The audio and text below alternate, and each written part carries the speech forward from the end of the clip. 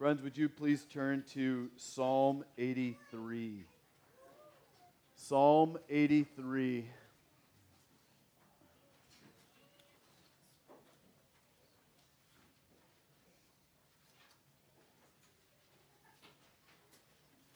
One of the challenges, how many of you, I issued a summer challenge to be reading through all the Psalms. How many of you, just honestly, not for guilt's sake, but assessment's sake, how many of you have been working hard at reading every day? Honestly. Good. Can I encourage the rest of you? Grab in the back or online one of these things that help you. It is not too late to start. And even as we are, I think we are in week 4, aren't we? Week 4, start working on memorize. We're starting week 5, right? 1, 2, 3. I think we're starting week 5. Start there. Or even if you want to go all the way back to the beginning and kind of do a fast forward. Work on reading, being regular in Scripture. If you say your job does not allow you to do it because it's just too busy, or your family life, there's probably some priorities that need to be shifted around, or maybe you need to wake a little earlier, or stay up a little later, or use your lunch break a little differently, or your meal times a little bit differently. Get into the Word of God. Use this time to let it get planted, take root, and bear fruit in your life. So why don't we stand for the reading of God's Word, Psalm 83. Psalm 83. And this is going to be an interesting one because it's one of a more historical psalm. It's not like Psalm 23. Hear the word of the Lord. O God, do not keep silence. Do not hold your peace or be still, O God. For behold, your enemies make an uproar. Those who hate you have raised their heads. They lay crafty plans against your people. They consult against your treasured ones. They say, come, let us wipe them out as a nation. Let the name of Israel be remembered no more. For they conspire with one accord. Against you they make a covenant. The tents of Edom and the Ishmaelites, Moab and Hagrites, Gebal and Amnon and Amalek.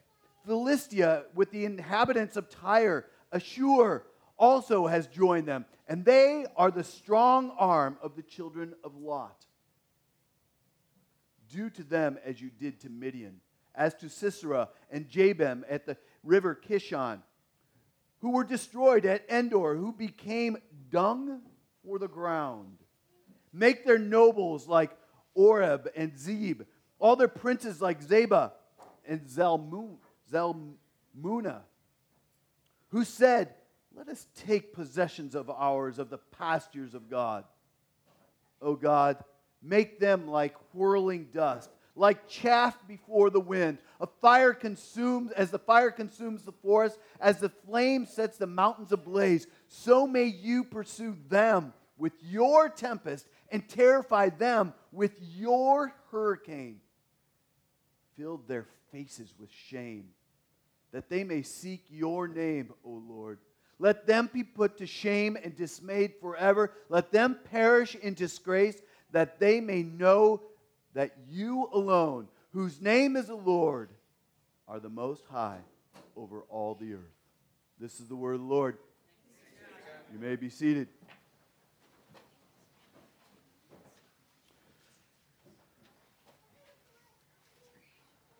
There is a storyline through all of Scripture. And this big picture storyline of the Bible is often called a meta-narrative. A what? Meta-narrative. And it can be summarized in 4 easy keywords. Creation, fall, redemption, and consummation. Creation. God created the whole world to display his glory. He did it with a purpose. God wasn't lonely, but he created the world because he wanted something to display his glory for generation to generation to generation. Then quickly came what was called the fall. Sin entered the world in Genesis 3. Just a couple short chapters into the Bible. The fall enters the world.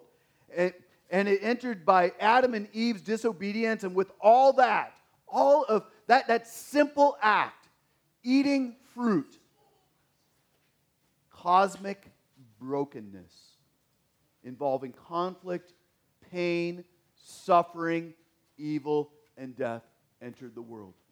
Cosmic. It wasn't just localized. It'd be nice if it just stayed in the Garden of Eden as just a really bad disease, but it's cosmic. The fall has infected everything. The third big word is redemption. Jesus, fully God, fully man. It's not a 50-50 deal. Fully God, fully man, came to the earth, died on the cross in order that he might initiate a plan to reconcile humanity to himself, back to God, by making an atonement for those, a covering of sin for those who believe on him.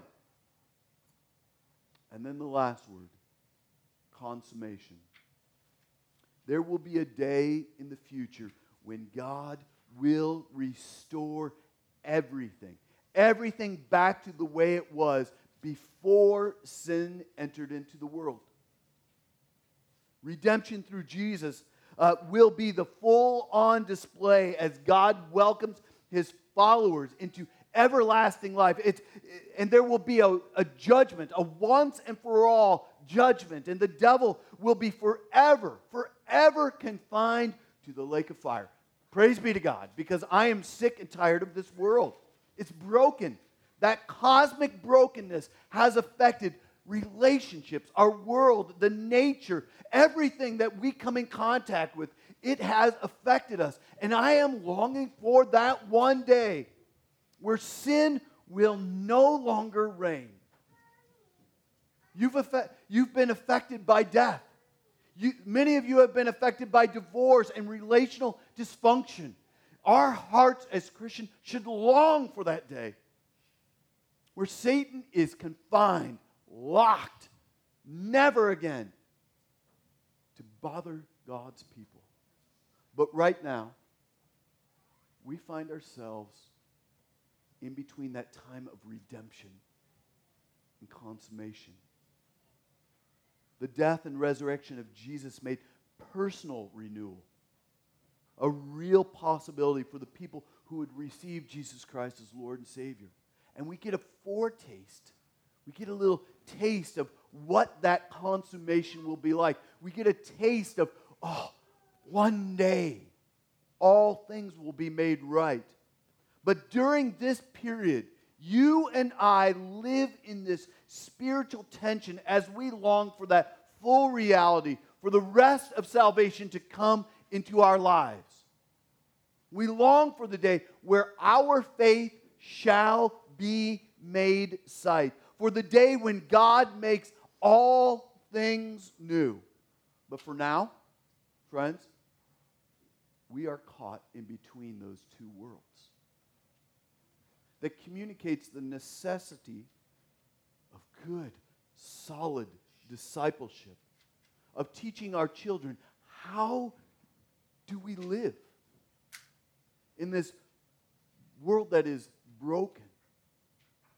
And it seems like there's a crescendo, doesn't it? It's increasing. The birth pains are getting greater. It's a reminder for us as believers that we need to hear the Word of God regularly in our personal devotions. But we need this time together to sit underneath God's Word and just say, okay, help me understand, help me to grow. Because we know that waiting is not easy. I am impulsive. Anybody else? Waiting is awful. Waiting is not easy because in our spiritual lives, because we see the effects of sin in our world. And we know that this is not the way it is. I would much rather, in the way that I'm wired, I'd much rather fast forward and just consummation. I came to Jesus, Lord, take me home. But that's not how it works.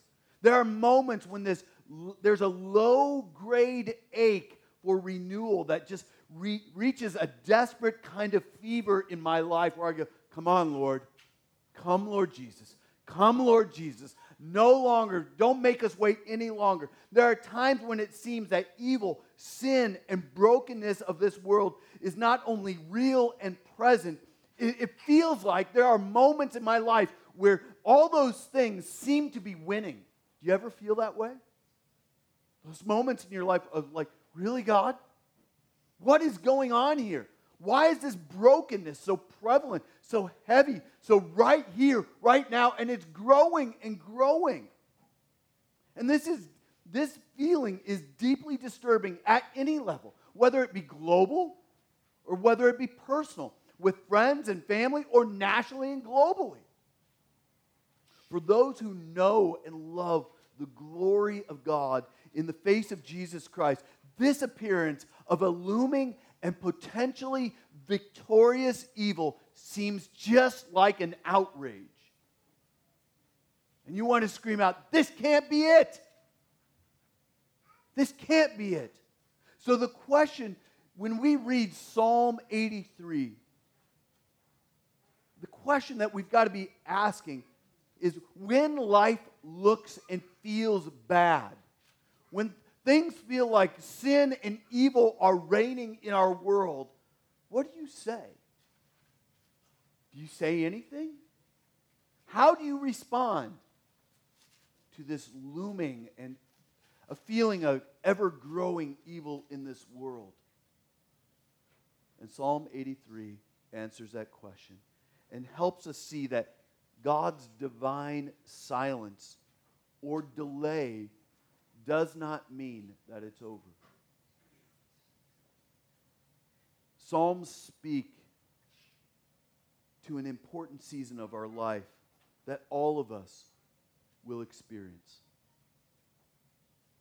And we have psalms that are needed for each season of life. We saw in Psalm 1 that there are two paths. It's decisive. We saw in Psalm 8 displayed the glory, the majesty, and the mercy of God. In Psalm 9, it helped us to think about how to link praise to the past to help us kind of through that crucible or the troubled times.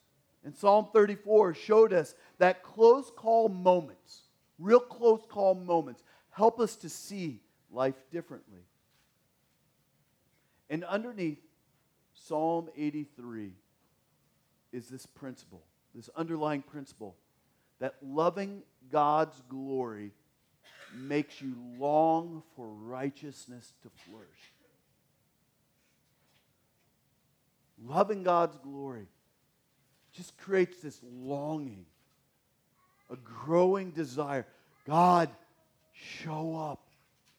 Make your face known. But it also makes your heart ache in this present world when evil seems to be winning. And Psalm 83 starts off with an ache. It's kind of this spiritual groan. It's as though the psalmist Asaph has reached a point where he can no longer contain his feelings. Do you ever have that? In a conversation or in a situation where it's like, all right, I'm done. I've just got to let loose. Why is this happening in my heart? Why is this happening in my relationship? I'm sick and tired of this. I'm done with this. And that's, Asaph kind of hit a boiling point where he was just done. And he just kind of let loose. I mean, it's a point of frustration. And it's good that we can see here in the Psalms, inspired scripture, the word of God, that even the psalmist can say, I need to vent. Now, there's a righteous way to vent. Hear me right now. Because some of you are venters and you shoot before you think. But Asaph kind of says, listen, and it starts in verse 1. He directly just states what's on his mind. And the rest of the psalm explains why he would do this. The ache of his heart and the theme of the psalm is delay no longer. Did you see that? Oh God, do not keep silent. Do not hold your peace or be still. Don't delay. He's just letting it out, and he apparently knows what it feels like to live in an evil world, and he is just emotionally wrestling with God's silence and his delay. He sees there's a flood of evil and opposition all around him, and he just longs for God to do something. Do you have that? As you look in this broken world, do you just say, God, would you just shut down every abortion clinic? I'm done with seeing children being butchered. I'm done with it. My heart is aching. God, I hate divorce. It is destroying families. It's destroying our schools, our culture. God, I hate this. Would you do something? There's this growing, bubbling up, and you're just longing for God to do something. And so Asaph says in verse 1, God, do not be silent. Do not hold your peace. God, do not be still. God's silence, his holding his peace and his being still are all still ways of saying that action by God is needed. Asaph wants more than just communication from God. He wants action.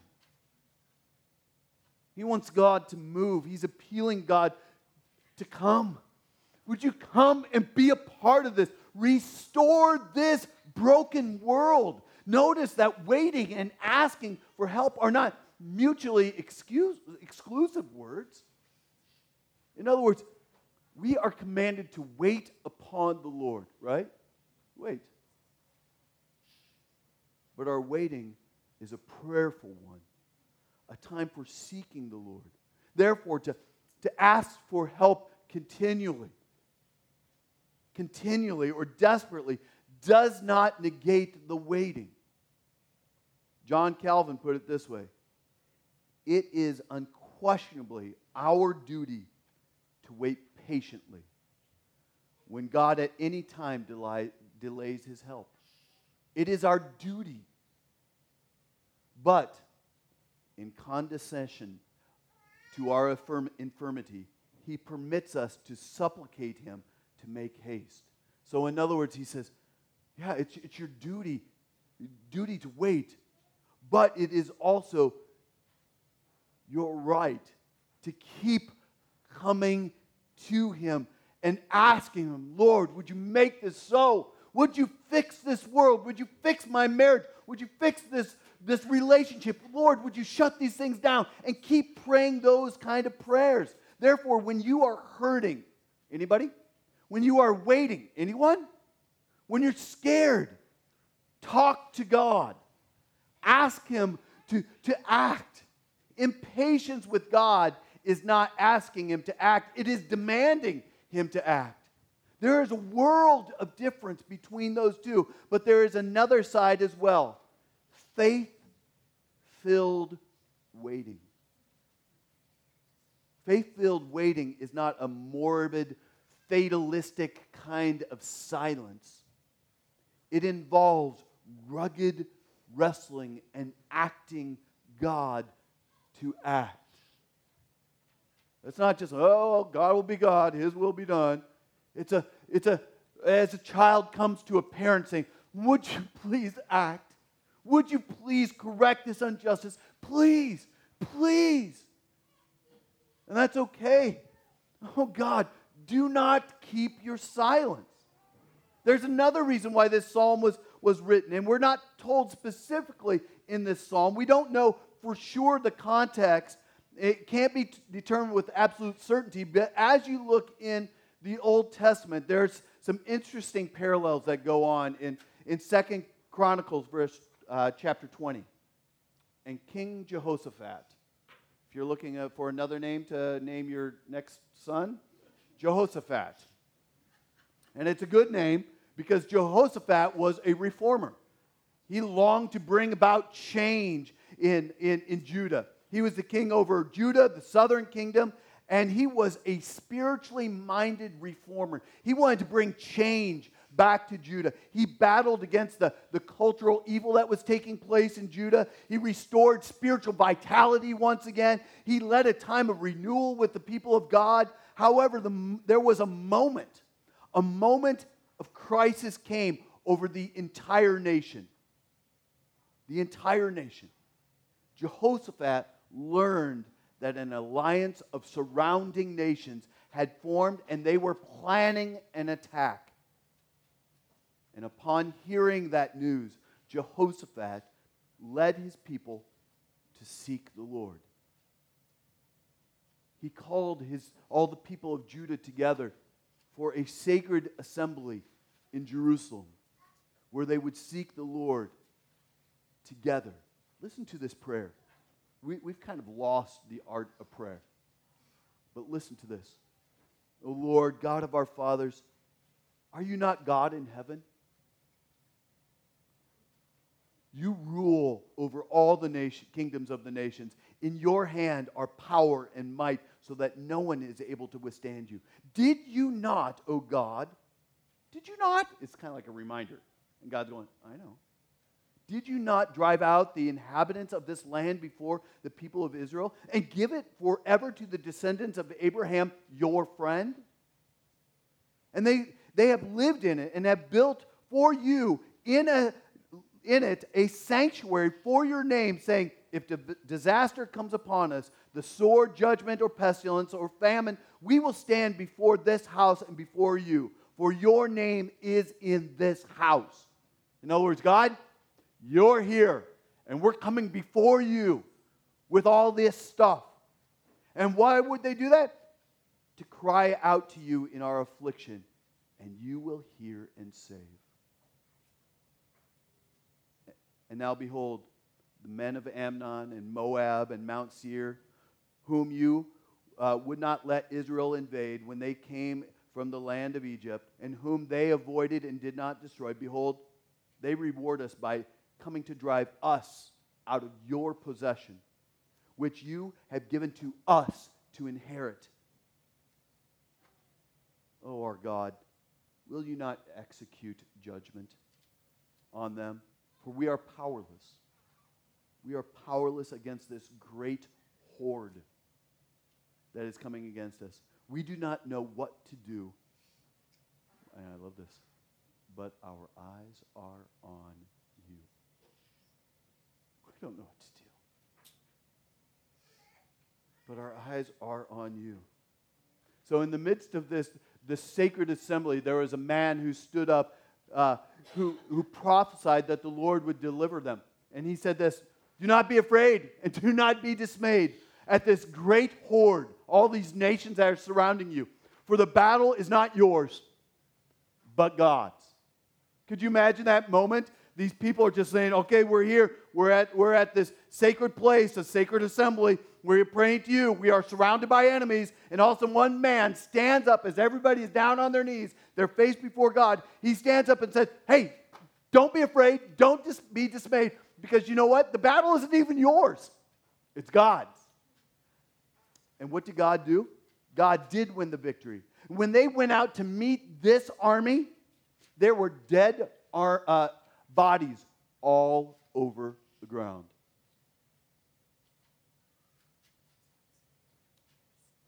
The amazing thing is the man who stood up with that prophecy was a Levite, and he was one of the sons of Asaph, the author of this psalm. It may be that he wrote this psalm before or after this moment, but the parables are just noteworthy. So Psalm, the second verse just says that there's evil that is growing. He expresses his current concern. Listen, God, this is what I see. These enemies are growing. They're getting stronger. They're stirring. Your enemies are making an uproar. You know? I think about the good old war movies where what do? They kind of clash together all their weapons. And there's a roar out there. And all of a sudden, you are going, oh, man, let's back out of this. Because there's all kinds of clamor that is going on. And the psalmist hears the drum beats of evil that is around him, and it is getting louder and louder, and therefore Asaph is alarmed. He's not coming to God as an informant and just saying, hey, just so you know, this is taking place. No, he is expressing the concern of the rise of evil. And he also, in verse 3, there's a shift. There's a focus from God's enemies to God's people. The problem is just not that evil is growing, because it is. The issue is that evil is threatening those who love God. That's the real issue. Those treasured ones. It's personal. These enemies of God are developing plans of evil, and Asaph calls upon God's compassion as motivation. He says, they consult together against your, what kind of ones? Your treasured ones. It's personal. And Asaph knows that God cares for his children. And that makes his heart ache. The growing threat and God's love seems to contradict each other. But they aren't. What happens? It generates prayer. The conflict generates prayer. God deeply cares for his people, but his ways don't always seem to make sense. God even uses conflict to stir something up in us. Yet in the midst of this pain, it is spiritually helpful for us, my friends, to cry out, to express to him our hurt, and at the same time, putting our hope in him. In verse 4, Asaph kind of says, man, look at it. He's heard about the plans of those who are evil, and it is not good. And it's not uncommon for these nations to do kind of some saber rattling, making some extra noise out there before a battle to intimidate the opposing nation into submission. About 150 years after Jehoshaphat, which is a great name for your son, came another king, another great reformer. And this reformer was Hezekiah. And he faced a similar situation with Sennacherib. That's a name not to name your child. Sennacherib. And Sennacherib was the king of Assyria. And Sennacherib was known for being a brute. How did he win? By sheer brutality. He would cut off the limbs of his enemies and allow them and hope that they would live, so that they would be a testimony to any opposing nation. He would, around the cities that he would defeat, he would put poles out there with sharp ends, and on these poles he would have the bodies of their conquered ones. Don't mess with me, because this could be you.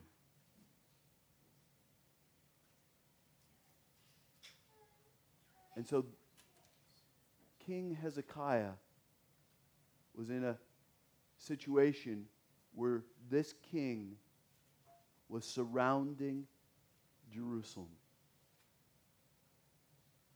They knew what was coming. And the king of Assyria sent a letter to Hezekiah and the people of Israel. Do not let your God in whom you trust deceive you by promising that Jerusalem will not be given into the hand of the king of Assyria. Don't be fooled by your God, in other words. Behold, you have heard what the kings of Assyria have done to all the lands, devoting them to destruction. And shall you be delivered? In other words, are you really that stupid? You've seen what all the other nations have have experienced? Do you really think that you are going to be spared? And Hezekiah's response was to go to the temple and to spread this letter out before the Lord in prayer. A powerful moment. And this is what he said. O Lord, the God of Israel, enthroned above the cherubim, you are God. You alone, of all the kingdoms of the earth, you have made heaven and earth. Incline your ear, O Lord, and hear. Open your eyes, O Lord, and see. Hear the words of Sennacherib, which he has sent to mock the living God.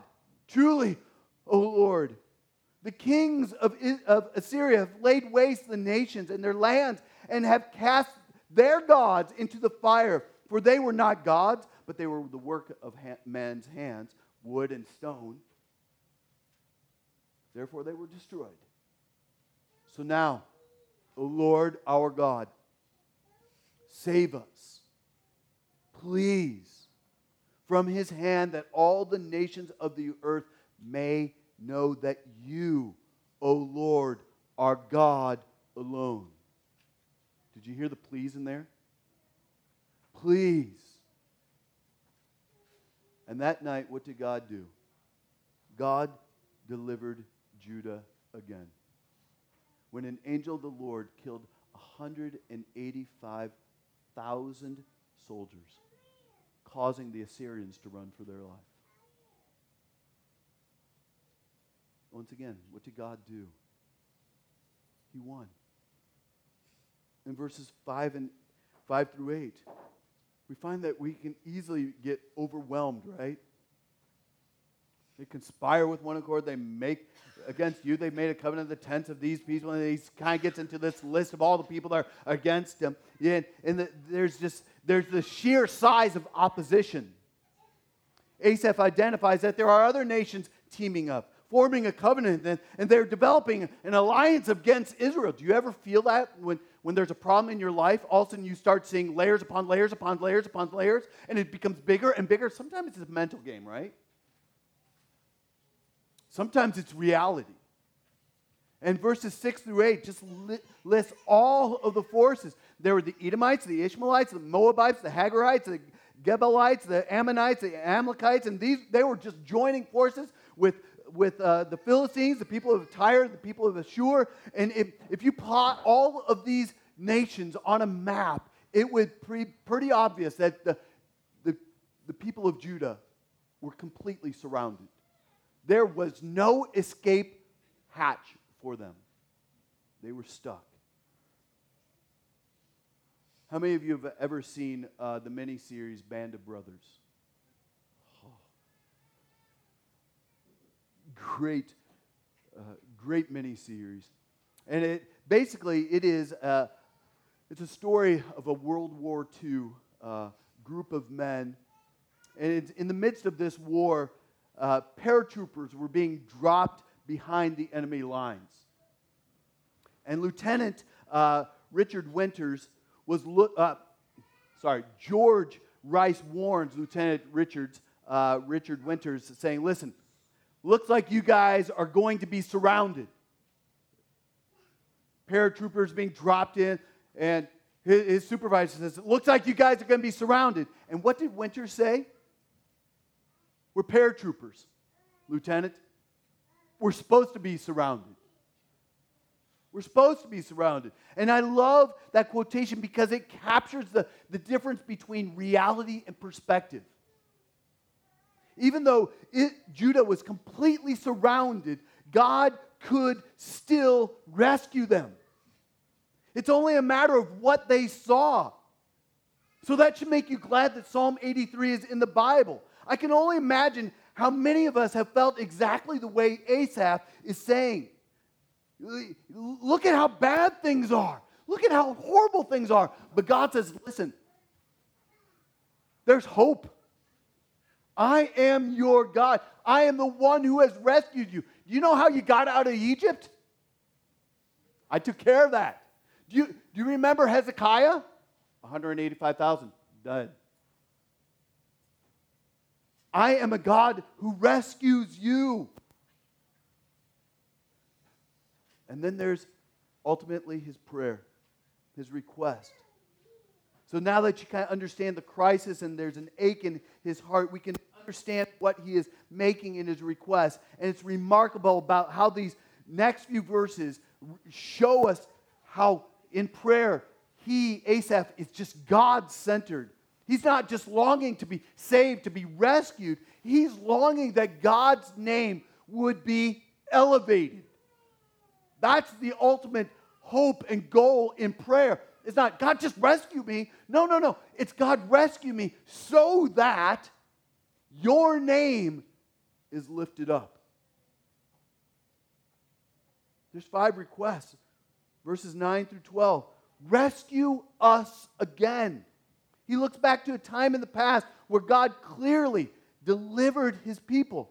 These are historical redemptive events. That's a great theological phrase right there. Historical redemptive events. It's like looking back in time and praising God for that so that here and later I can praise you in the midst of this storm. There's a story about Midian and this nation that was destroyed by a small band of 300 Israelite soldiers with the work of Gideon.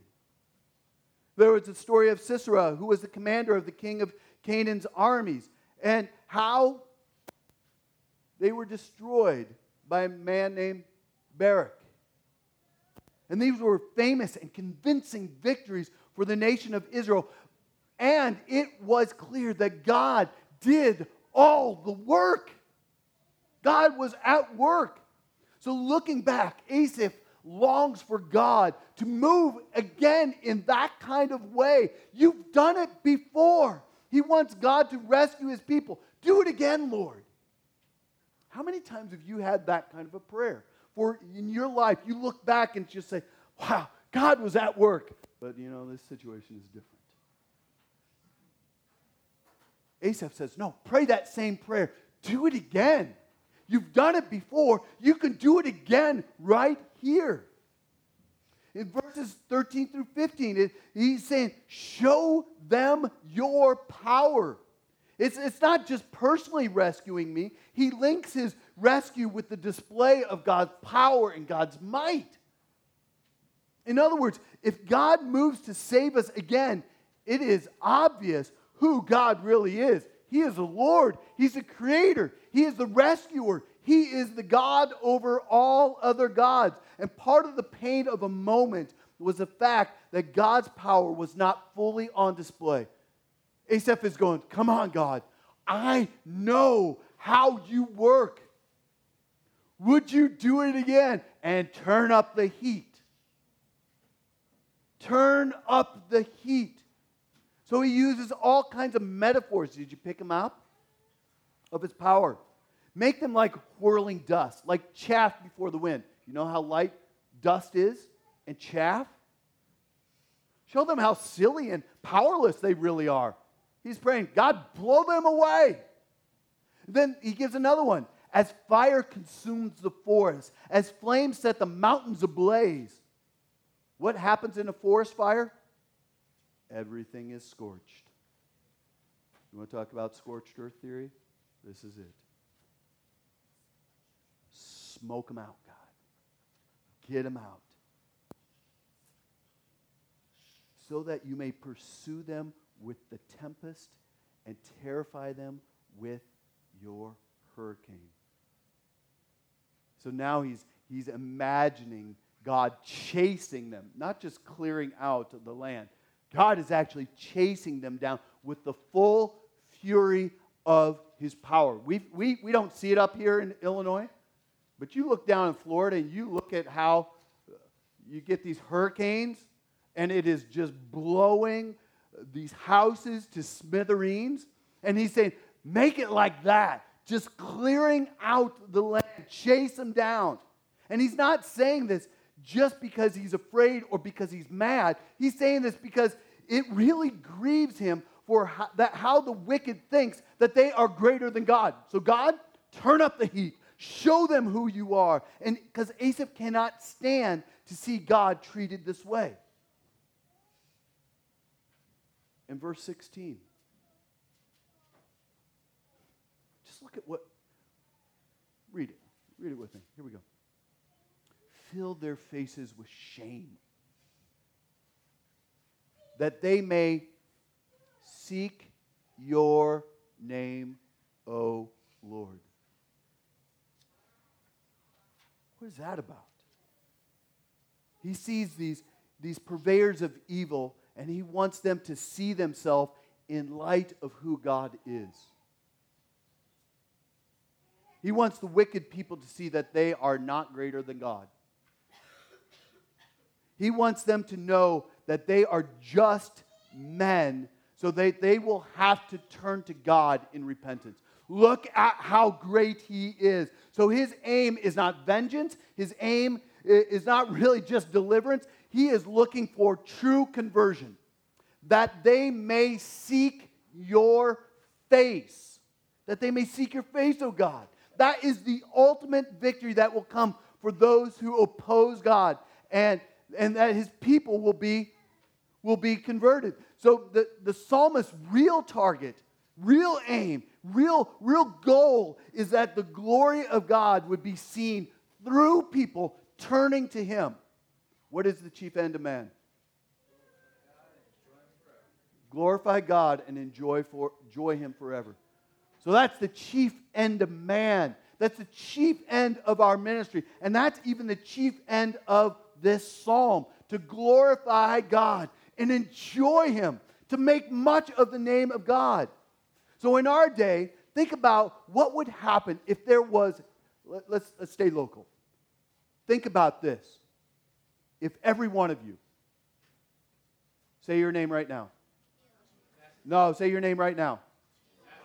You, if every one of you would experience in your household and in your neighborhood and in your workplace, you would experience widespread movement of conversions. Could you imagine that? You open your mouth, you share the gospel, and there is a movement of actual conversions taking place. The fastest kind of cultural change happens historically when there's amazing, glorious conversions taking place. In 1905, there was a great revival that swept Wales. And it was estimated that 100,000 people received Christ in a short period of time. 100,000. Could you imagine? That's the Lincoln Way area, right? The conversion had a direct effect on its culture. Colin Hansen, in his book, A God-Sized Vision, writes this. The effect of the Welsh conversion society was undeniable. Output from the coal mines famously slowed because the horses couldn't move. Miners converted in the revival no longer kicked or swore at the horses, so horses didn't know what to do. The judges closed their courtrooms with nothing to judge. Can you imagine such conversion that Cook County, Will County Courthouse, they all shut down because, man, we have nothing to do. Crime is at an all-time low. This is amazing. What is going on? Evil is thwarted, is stopped when conversions take place. You want to see change in our world? And I'm assuming your silence is yes. Be a part of this gospel movement of bringing the light of Christ to all men and women. In verse 17, verse 18, I got to get moving. Verse 17, Asaph says, God, would you just judge them? He's longing for that final judgment. He longs for God's name to be vindicated, for their punishment to be clear, to be swift, and to be eternal. That's a hard thing. And why is he doing that? Not because he's vindictive or he's mean. He's doing it because of the fame of God's name. See, God is not just a God of love. He's also a God of justice. And that it's not either or. It's a both and. God is holy. He is also merciful. He's also forgiving. But there is also justice.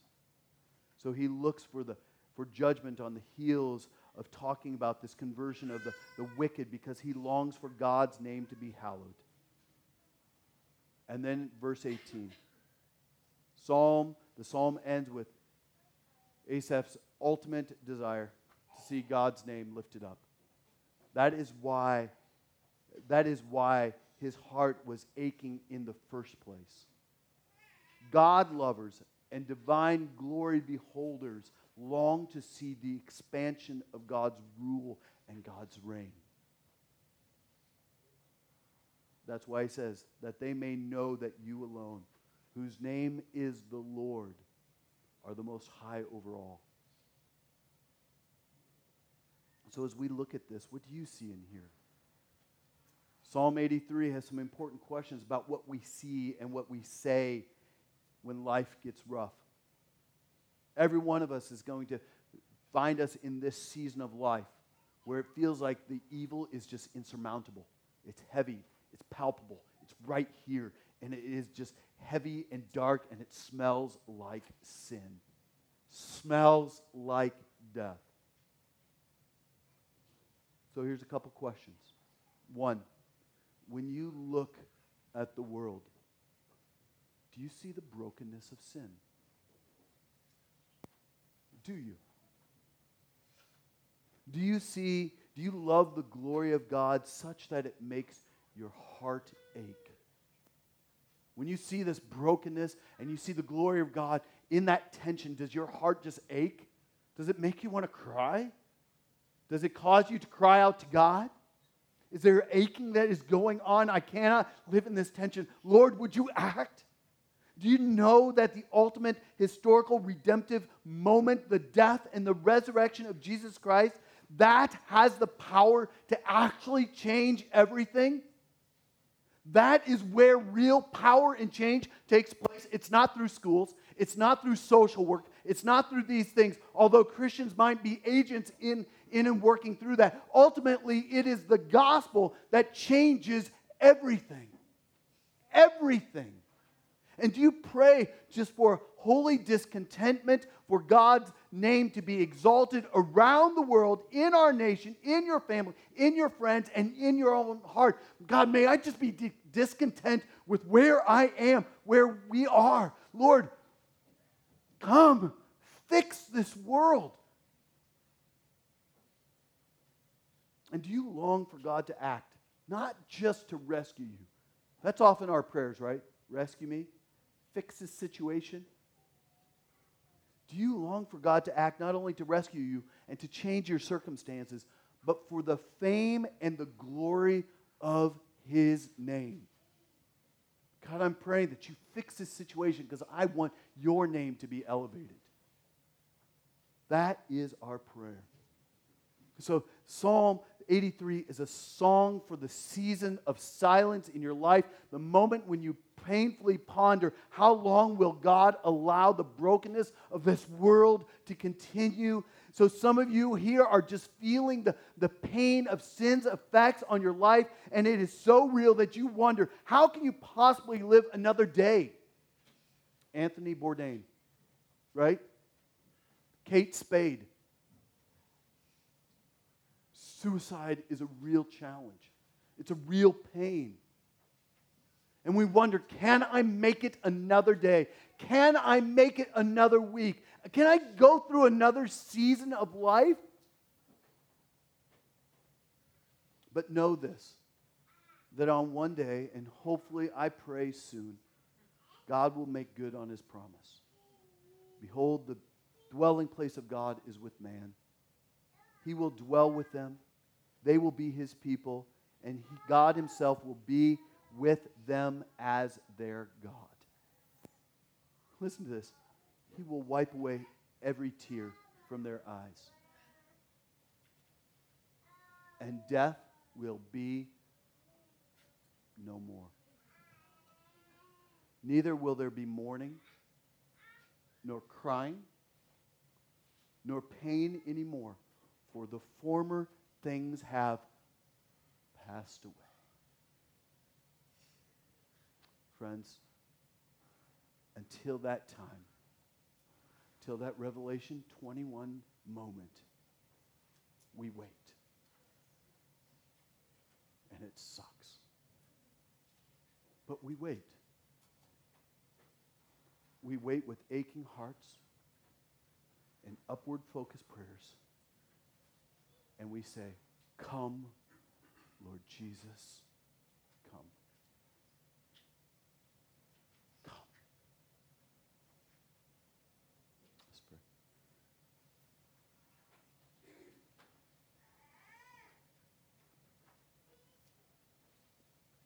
That's our prayer, Lord. Would you come?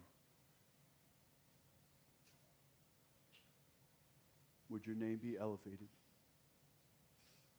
Would the nations know that you are God?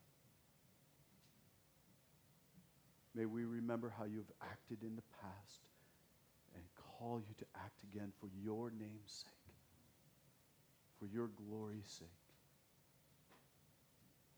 God, I pray that we as a church long more for that, for your fame, for your renown, that people will see you as the Most High God. But until that time, Lord, we pray, come, Lord Jesus, come. Pray this in